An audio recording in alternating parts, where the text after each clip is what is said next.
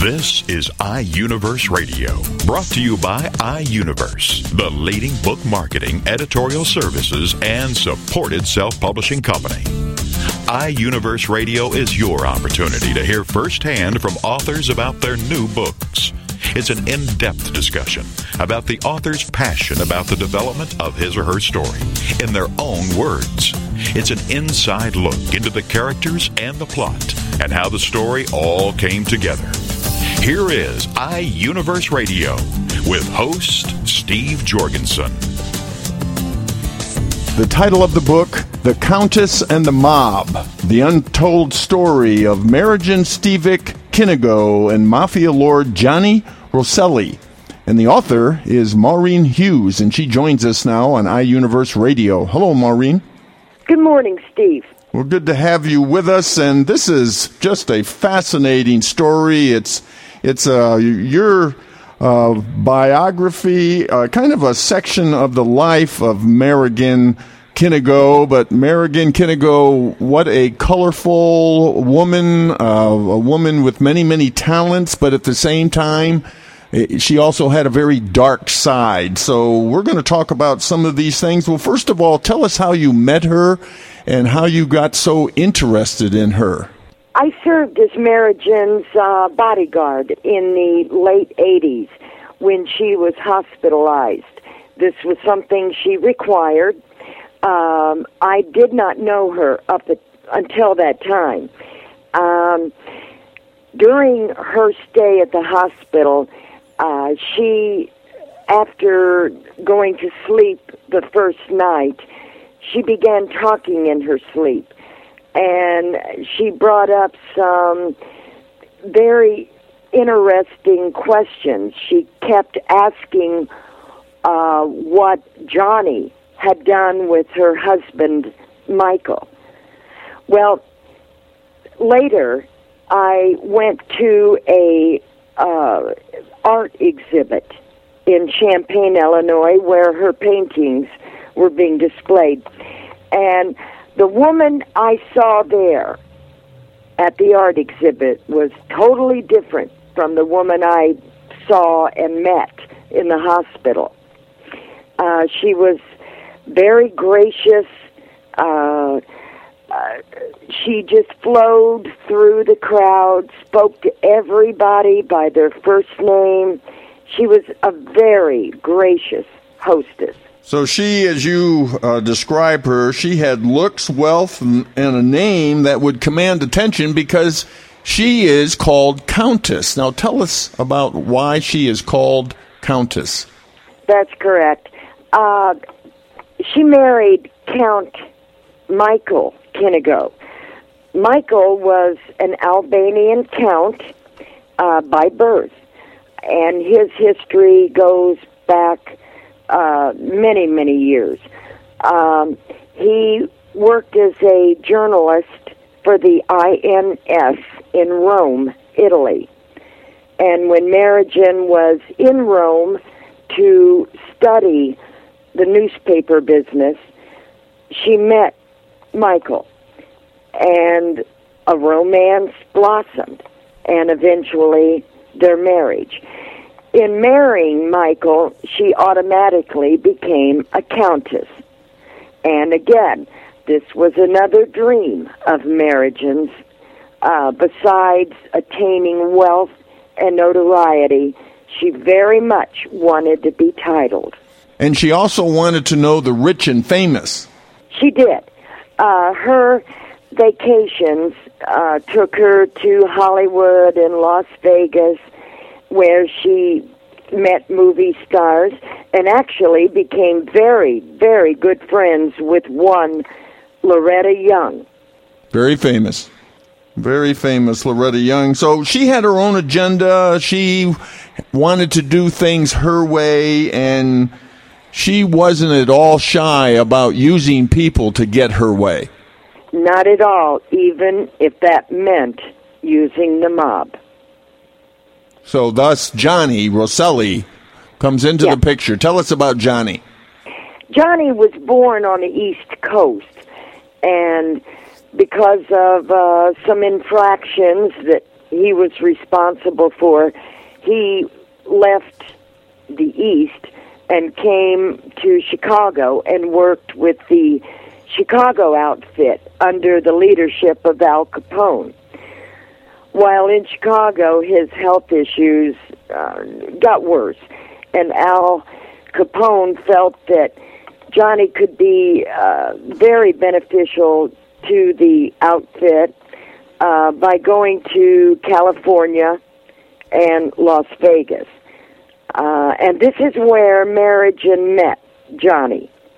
And of course, Marijan's husband, Michael, as you're talking about, there's a big question. It's we're not going to say very much, but he has something to do with JFK. Yes, he did. And to the best of my knowledge, and many, many more, Johnny only confessed to Marijan.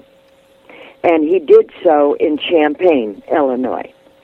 So he did confess something, that his involvement with the assassination of JFK? Yes, he did. So those details we'll leave to our reader, but this man obviously has a lot of power in the mafia, and Marijan likes to have power. Yes, she was power hungry.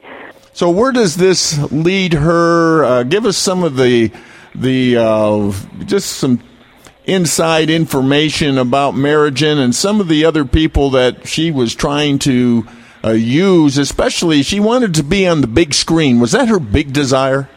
Yes, it was. And she had a verbal run-in with movie Mongol Cohen. And she also knew other very well-known movie producers. And this was back in the time when mafia money supported movie productions. So she had a lot of skeletons in the closet because, as you say, when you were with her for that brief amount of time as her bodyguard, she wouldn't let you turn out the light. She said, almost in a whisper, you quote her as saying, "Just keep the demons away from me and I will be happy." Yes. The leaving the lights on occurred after the death of her husband. And this is written in the book as to what happened. There are the official report of Michael Kinigo's death is not the way it really happened. And when I spoke to police officials in Rome, Italy, they stopped, talking when I got to discussing the publicized report of his death. And then later, when I was in Italy, I spoke with the man in person, and he refused to actually verbalize, but he confirmed my suspicions with the nod of his head as to really what happened to Marijan's husband. Did she have a relationship with Johnny Rosselli more than just a friend? Oh, yes, and that, too, is mentioned in the book. Yes, she did.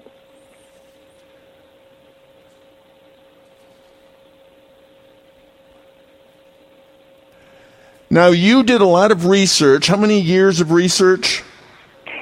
Steve, I spent over 3 years talking to people, and I found this very intriguing. A lot of people talked with me, 2 or 3, 4 times before they felt comfortable and before they trusted me in keeping their actual names out of the book, or even where they lived.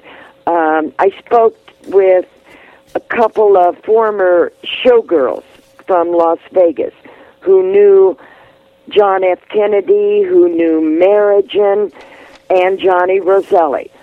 One I spoke to face-to-face. Another one was still looking over her shoulders after all these years, and spoke with me with a petition separating us. I spoke with 2 professional guns. Years ago, we used to call them hitmen, but today they go by professional guns.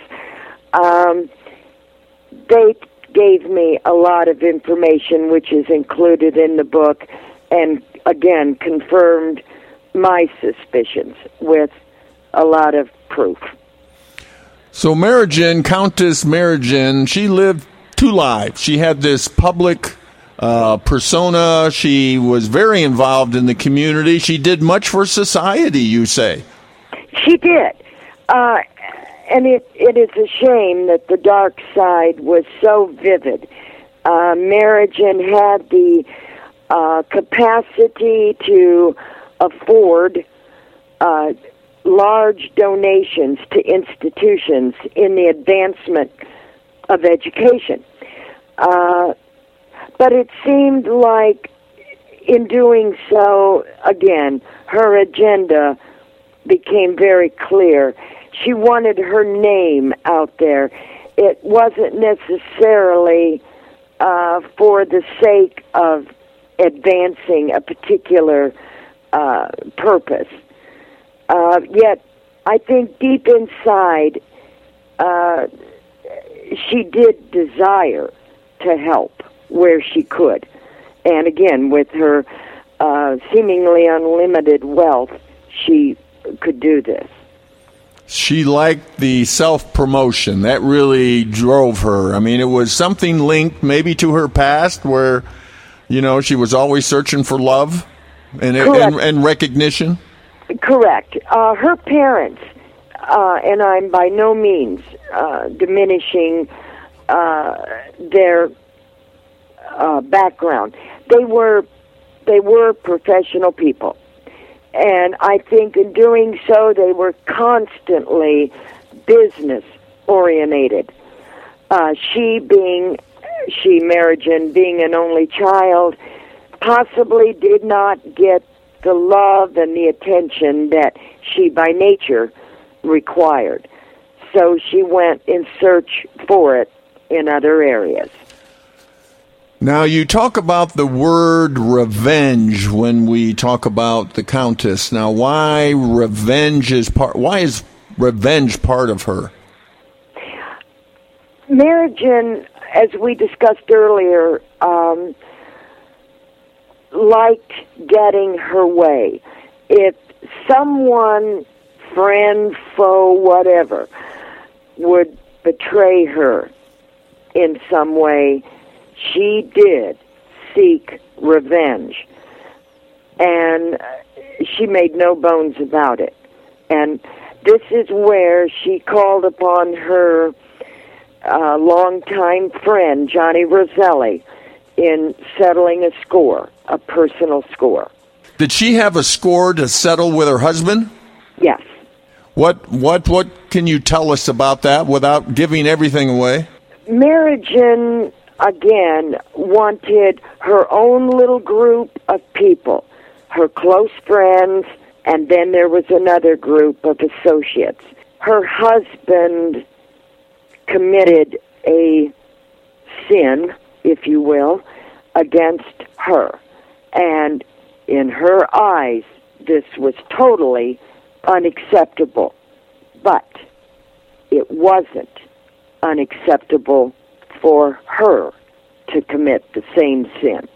So she had different standards for herself and for those around her, and was obviously willing to use people, really using her husband to become a countess, right? That probably was more important to her than any love she had with him. Yes. Maureen told me she truly loved her husband, Michael. She actually was married 7 times. She was married to the World War II hero, Colonel Edwin Dice. And there's an Air Force base in Texas named after him. That particular husband was, I believe, the love of her life. But as we all know, he was killed, not during the war, but after the war, in a plane test. Edwin Dice was a survivor of the Bataan Death March during World War II. Marijan seems to be the type of person that we would love to be around, but at the same time, we would probably, if we knew more about her, we would be afraid of her. Exactly. That's the thing. It's a shame, because Marijan was a likable person up to a point. I would like to also tell the listeners that The Countess and the Mob is the only book written on Marijan Stivic Kinigo. There have been a couple of books that have mentioned her, but not a full account of this story. Well, tell us how to get your book, Maureen. Oh, sure. You can order it through iUniverse. The website is www.iuniverse.com. And, of course, you can order it from any online book retailers. They can order the book for you if you want to go somewhere else as well.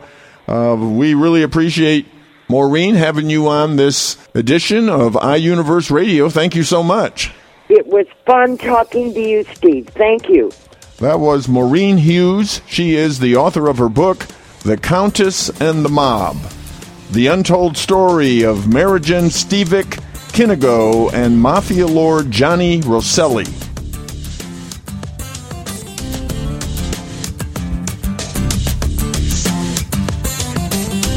You're listening to iUniverse Radio. We'll be back right after these messages.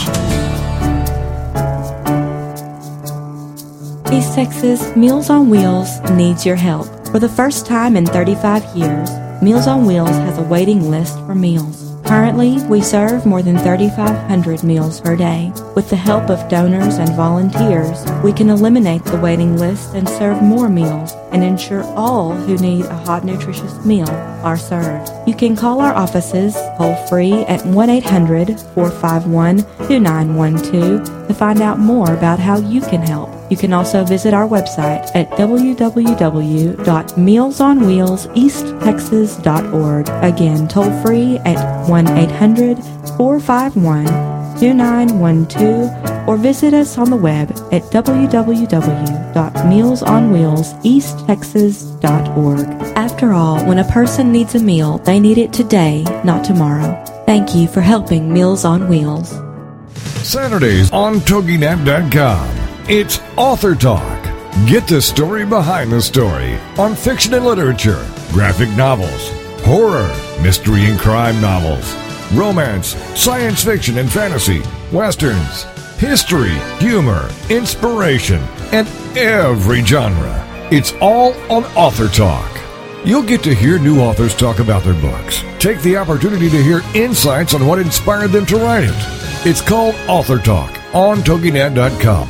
And it's presented by Author House, the leading provider of services to help authors publish, promote, and sell their book around the world. Author House has assisted more than 30,000 authors, producing over 40,000 titles. Author Talk with host Steve Jorgensen, every Saturday on TogiNet.com. Radio with a cutting edge. Welcome back to iUniverse Radio with host Steve Jorgensen.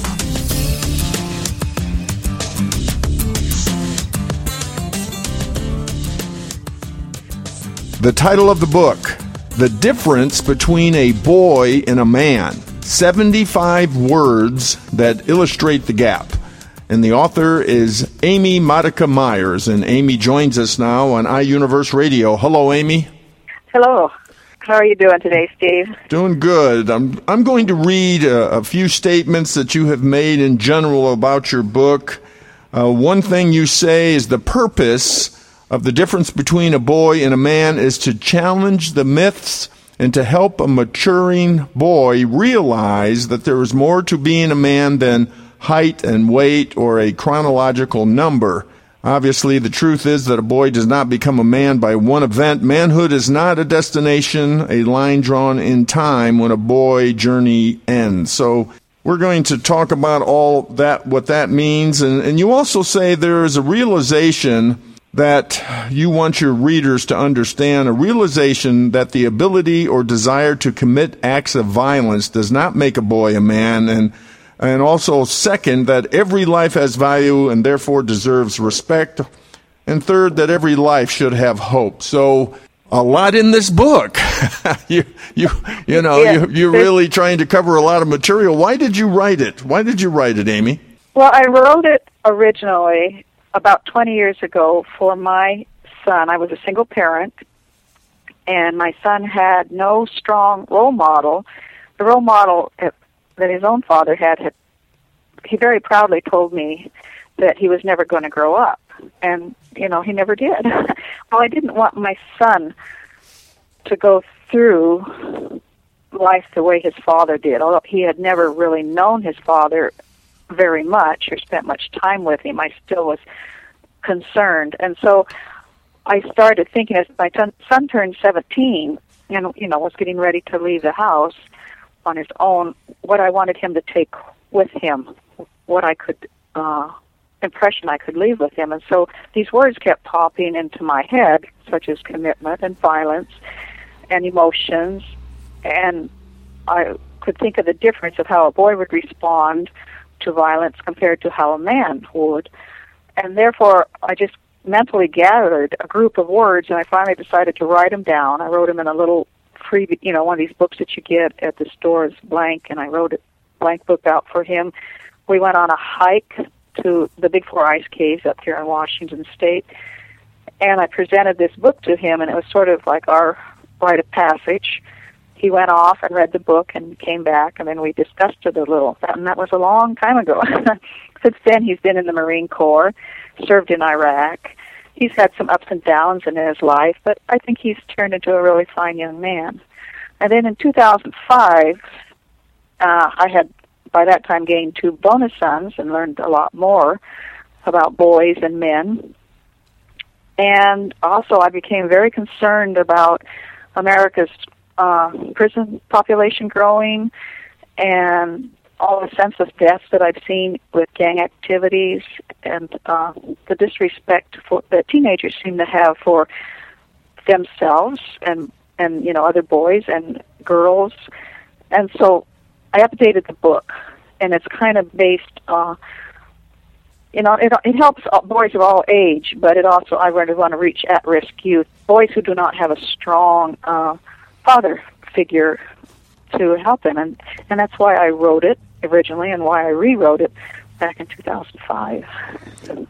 Well, you state that your book has a little over 10,000 words. It has 75 keywords. Right. And each keyword has 1 page, and with 2 paragraphs. The first paragraph describes a boy's point of view, and the second, a man's. Well, that's really interesting. We would think that a woman wouldn't write a book like this. Exactly, and that's a lot of what I get. And my concern with writing the book was that I did not want to feminize boys. It's very important that a man be a man and not an extension of a woman.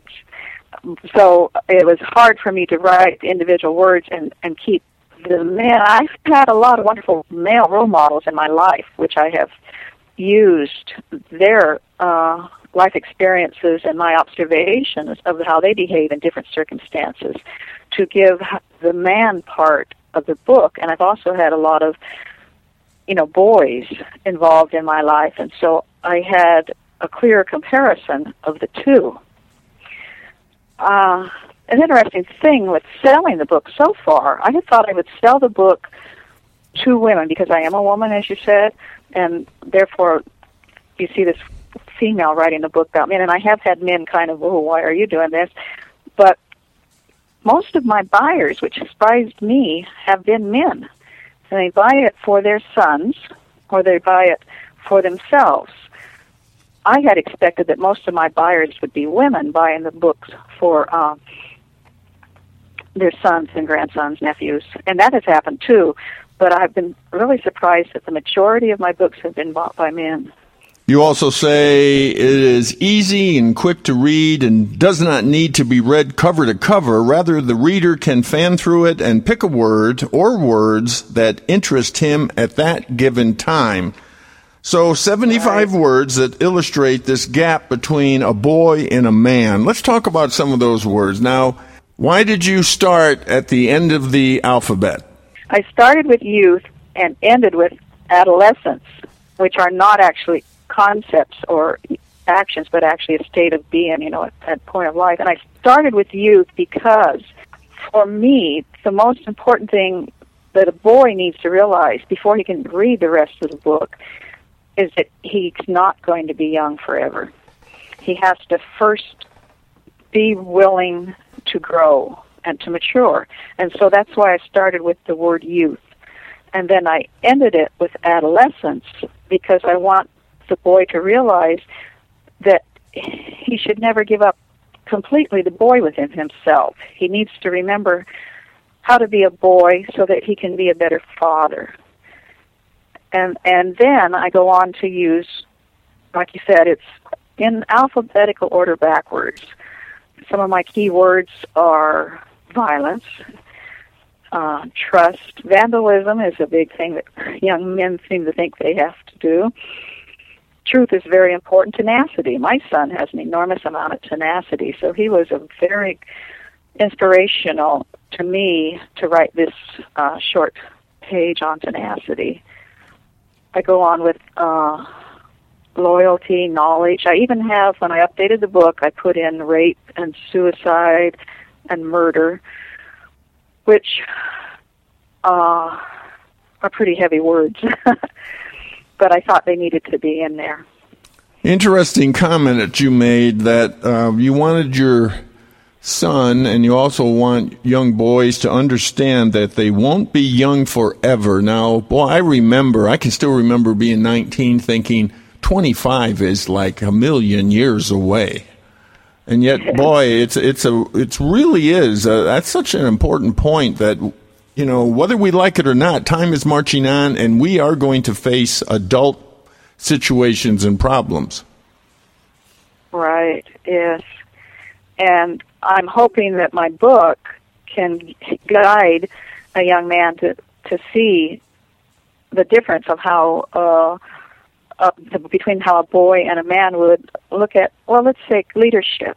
And I've had a young man tell me that they liked this word because it gave him he had a dream of becoming a officer in the military. This is one of my young readers. He's a 14-year-old son of a friend, and his particular favorite word in the book was leadership, and how he could look at that as he reached for his goal of being a Marine officer. Actually, is what he wants to be.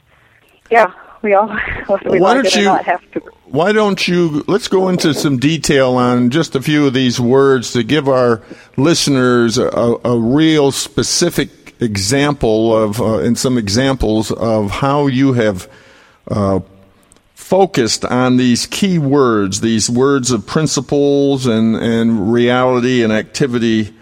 Some of them, like you say, very negative, like murder, beyond, it's very serious, and also, but like you just mentioned, leadership, and of course, I know you have loyalty and you have love.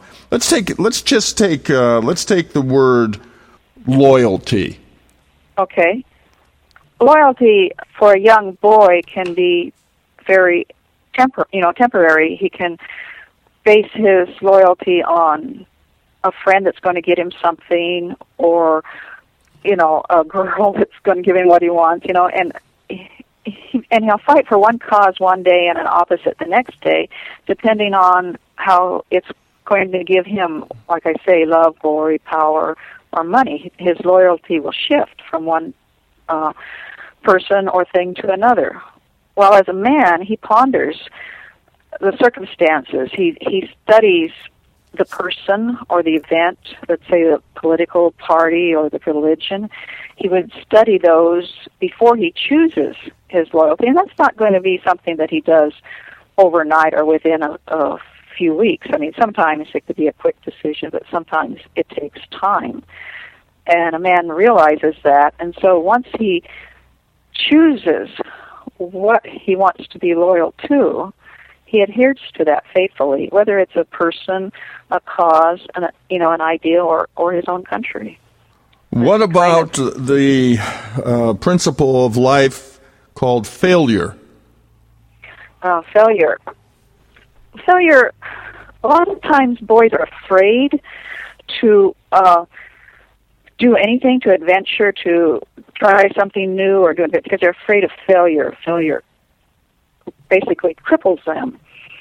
And so they either do not do anything at all to prevent the failure, or when they do try something and they fail, they will never take risks again, and they become afraid, basically, to live their own life. Well, a man views failure as an opportunity to learn and an opportunity to grow, and he sees it as just part of the process, so he never lets it immobilize him, or it makes him a fear to make changes. He'll try again and again. What about love? Love, again, is a misinterpreted word for boys. They'll think of it as, they'll confuse it with lust or infatuation, and they'll see it kind of as superficial, and therefore they won't make the commitment that they need to make for it. They'll fall in love with the girl because she's pretty, or a car because it's fast and sporty, whereas a man will look more beneath the surface of something. He'll seek compassion and empathy, loyalty, and honesty in the relationships, and then he accepts that attraction and infatuation will, maybe initiate the relationship, but that's not love. Love is accepting a person for their faults and their good parts and their bad parts, and basically, love is not one person but not two people becoming one, as so many people think it is. But I see love as, if you really love somebody, you become a part of that person. And so, really, true love between two people is one person becoming two people. You don't want to give up your own identity or who you are, which so many women sometimes will make a mistake, and I've seen some men do it too. Give up their ambitions and their goals so that they can become one. But you need to keep your own individual self, and you need to also see that other person as equal to you and kind of parallel to you. That's how I think a man should see love. Now, you've already won some awards for your book, The Difference Between a Boy and a Man. Tell us about those. Okay, I got honorable mention at the New England Book Festival and at the London Book Festival. And then I received the Silver Mom's Choice Award from Mom's Choice Awards organization, which is a very nice award to get. And this is an organization that gives out these awards for books and magazines and toys and clothes and etc. So it's really exciting to get that award. And you're also contributing a portion of the proceeds of your book to an organization that helps at-risk youth. That's correct.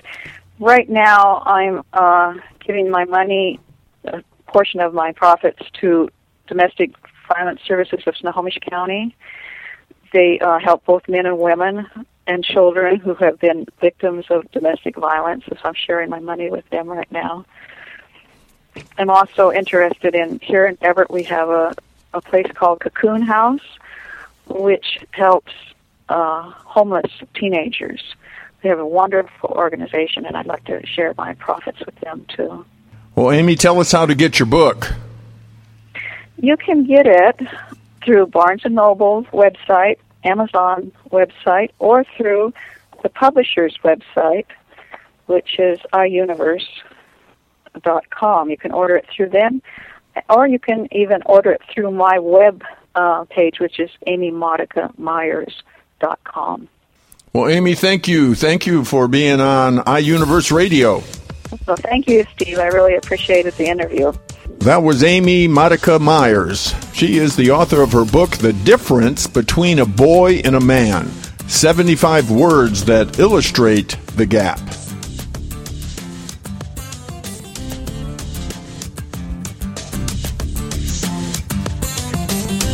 You're listening to iUniverse Radio. We'll be back right after these messages. Hi everybody, this is Pete Dix of Beatles and Beyond.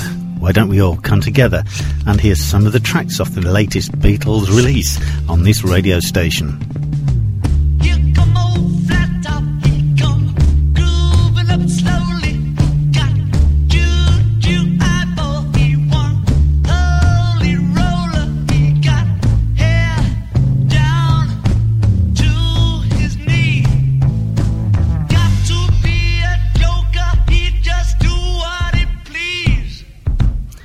Yes, why don't you look up the schedules on this radio station and join me and Beatles listeners everywhere to hear these latest releases from the Beatles on Beatles and Beyond with Pete Dix.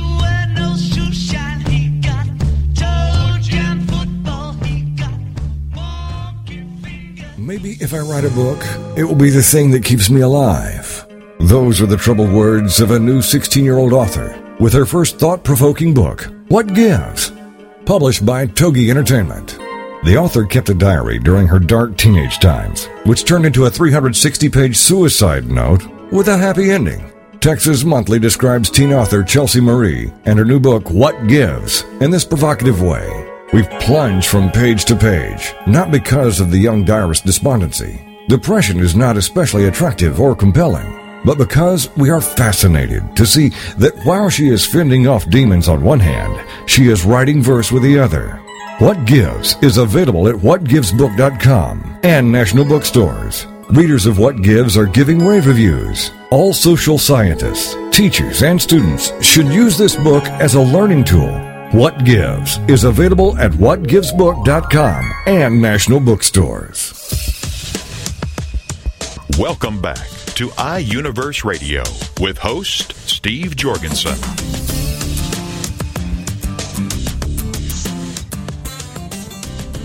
The title of the book, Move On with Parkinson's.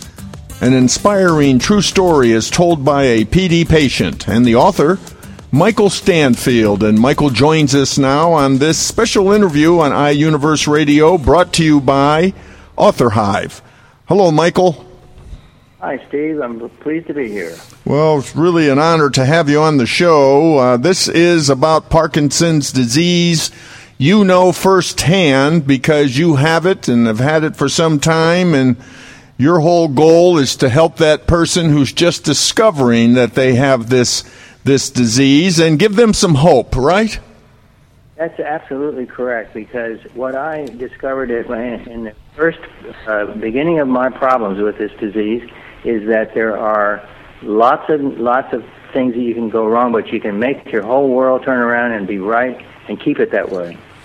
Well, it's a surprise kind of a disease because it sneaks up on you, so to speak, right? It just kind of very slowly, some things started changing, and it took you a while before you realized there was something going on.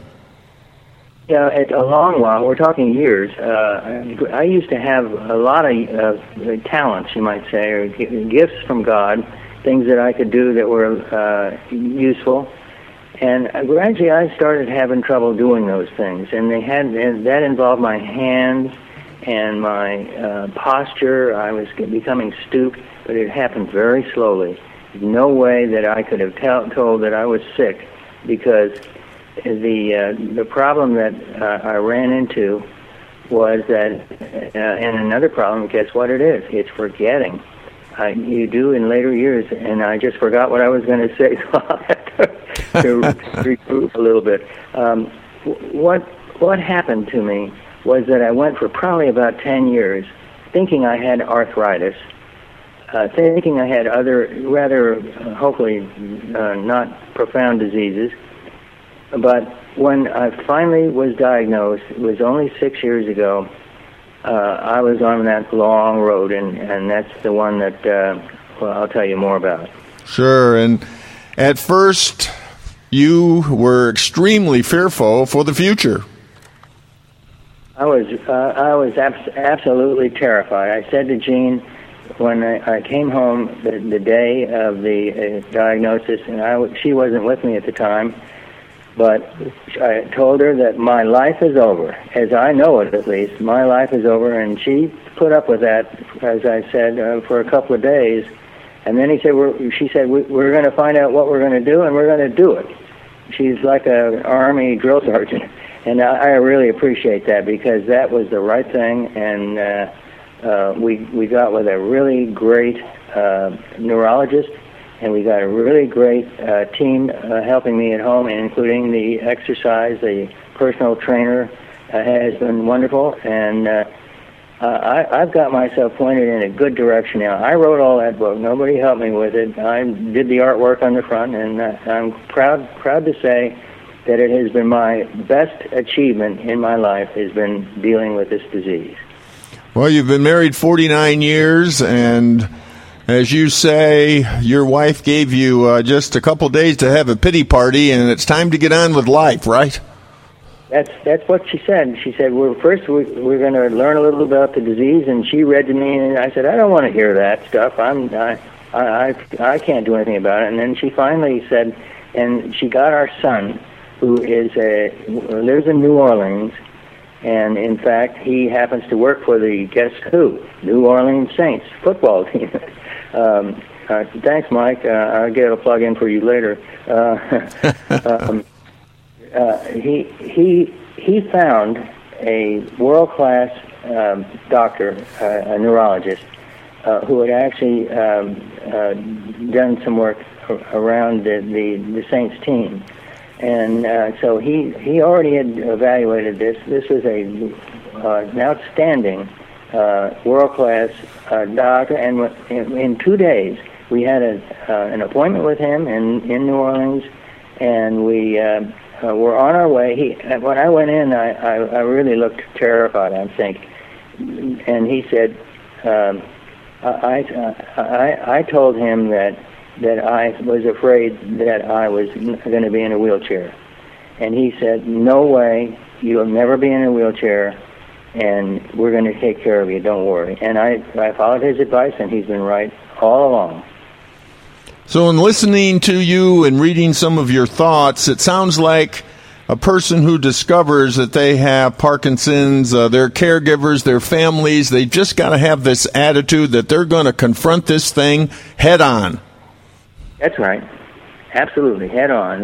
Take no prisoners. This is a battle of your life, and you won't like where you're headed if you don't do something to get yourself on the right course. Now, you quote Walt Disney, and you say, if you can dream it, you can do it. So this has become an important part of your psyche, is that you just have to stay this positive every day. That's right. You every day is different. You know, Parkinson's is not one disease. It's a whole series of disorders within the body. And having a good attitude means getting yourself busy and get as good as you can out of what you've got, because it turns out that what anyone has is a lot more than they realize. The Walt Disney reference you made is the fact that I have enjoyed in the book, between some of the chapters, I'm looking at the book right now, here's one that I like from Yogi Berra. If you don't know where you are going, you'll end up someplace else. And, you know, that's the kind of lighthearted attitude you've got to have. We joke around. We never take anything terribly seriously. We have a setback. We say, well, where do we go from here? Let's change the doctor may say, we'll change the medication or whatever. The medication is the heart of the getting this disease under control. And it certainly is easy to understand how it will be confusing to the new patient, because there are a lot of different medications. There's all kinds of competitive products being recommended in the marketplace, bicycles and things that people claim will cure the disease. Nothing will cure this disease. But in any event, I'm happy with what I've done, and I was hoping with this book to tell people what were my experiences. They weren't always good. I've had some doors slammed in my face by the medical profession because they're too busy, or they don't know enough about Parkinson, and it's really important to get a really good doctor. Give us a little glimpse of a day in your life. What is a day in the life of Michael Stanfield? Steve, we begin the day at 5 a.m. sharp, because that's when I start the medication. I take the medication 12 times a day. To some degree, there is some variation during the day to help me get through the day properly.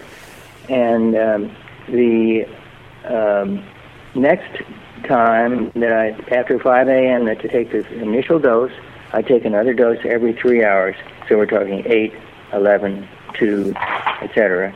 And then without that, we must thank the people in the medical profession and the industry that is continually working on these medications.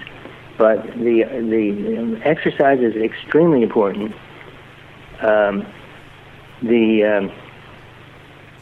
We have a personal trainer on 2 or 3 days of the week for an hour in the home.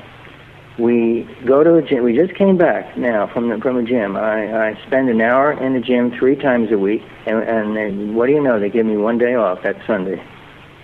But what we do beyond that point is we try on an hour-to-hour basis to judge what's going on. Sometimes I become extremely tired. I think it's a combination of the medication that I take and the intensity that I work on a lot of different things, music and other things, and so that's how I keep my mind busy. I think you have to have a productive life. You can't plan on sitting around with Parkinson's, no matter how good the medication or operations or whatever else can be. No one is going to ever get over this without an intensive effort. And the day ends. Usually I'm so tired because I've done so much every day that by 8:30 I am in bed. And Jean, my wife, asked, what is there anything that she can bring me or whatever. And I said, well, why don't you bring me a magazine? I'll read that. And she said, you're kidding. You pick up the magazine and in 2 seconds you're asleep. And that's the way the day ends. I just fold up and get ready for the next day, which is going to be great. And we travel. We go to New Orleans to visit our doctor is in New Orleans, and we watch movies, and we have a heck of a great life. It's better than I would ever have imagined. So it's very demanding schedule, but at the same time, it's renewing because you're pushing yourself physically and mentally, and it sounds like you're even pushing yourself emotionally to deal with all of this.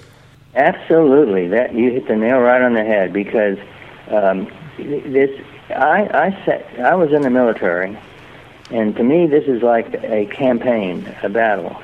Because that disease is not going to go away on its own. It can be tamed, but it can't be killed. But my job is to keep it under control and do the right thing at the right time. And I get a lot of help. Everybody around me who knows me is helpful, and everyone. It's wonderful when you've been. I'm not going to say sick. I am not sick. I have a condition, and. It's wonderful to know that there are people that care about you and My sister called the other evening, and the first thing she out of her mouth was, "How am I?"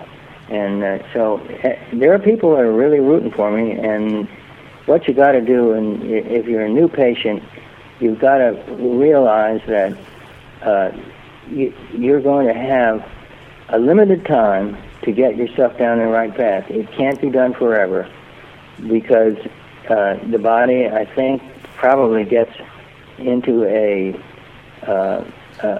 state that can't be reversed as easily. I am told that there is damage to the brain by this disease, and you don't want to let that but it can be headed off with the proper treatment. So it's so important, no matter what the obstacles may be, is to have your dreams and to go after them. That's right. And you know what? In the book I talk about courage. You do need to have courage to go do something that you don't feel like doing, because you will not feel right every day. I feel great now. I mean, my worst problem is I forget to take the medication, and the first time during the day that I realize I forgot is when I say to Jean, "Why do I feel so terrible?" And she said, "Did you take your medication?" "Oh, sorry." And then I go take it, but now we've got another day that is partially full back, but on balance, this is not as bad as it would have. I thought would have been before we found out about it. That's why I decided that my doctor said he thought I should document the little story that we've just been chatting about, and because he thought it was an important guide for other people, especially the newly diagnosed people. And I'm really grateful to the number of people. I would be remiss without thanking my doctor and all the other people that have been working with me, and the good friends and relatives. We're going to win this war. I'm going to get this thing so under control that most people don't know I have Parkinson's disease now. I want that to be 100%. Nobody knows that I have Parkinson's, and I won't have to talk about it. I won't have to scold people for not taking their like myself for not taking their medication on time. We'll just do it. Why don't we close with you reading a few more quotes from famous people that mean so much to you, Michael? Well, thank you. Here's one that goes back a long way to Virgil. They can because they think they can. All of these quotes have to do with the attack of the people that have this disease on their problems. There's a Chinese proverb: if you would know the road ahead, ask someone who has traveled it. Yogi Berra, I tell you about his. But then there's another one of these guys that's back 1,000 years. Publius Sirius said, "It is good to learn what to avoid by studying the misfortunes of others." Well, Michael, we really appreciate you being on this iUniverse radio segment. Please tell us how to get your book. Okay. It's available on Amazon.com. It's available in Barnes & Noble. It is available in a new website that we are in the process of building for me. The other place is at the publisher's shop, where I have a page. And that would be lulu.com, LULU.com.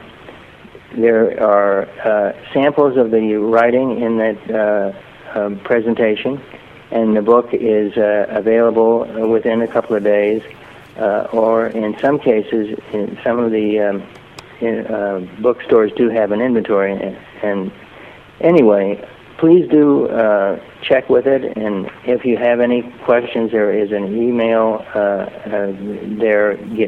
Send them to me, and I'll be glad to answer you. Well, thank you, Michael. Thank you for being with us. Well, you're welcome, Steve. I sure appreciated the opportunity. That was Michael Stanfield, the author of his book, Move On with Parkinson's. An inspiring true story as told by a PD patient. And this is brought to you by Author Hive. iUniverse Radio is brought to you by iUniverse, the leading book marketing, editorial services, and supported self-publishing company. iUniverse Radio is produced by TogiNet Radio. Radio with a cutting edge.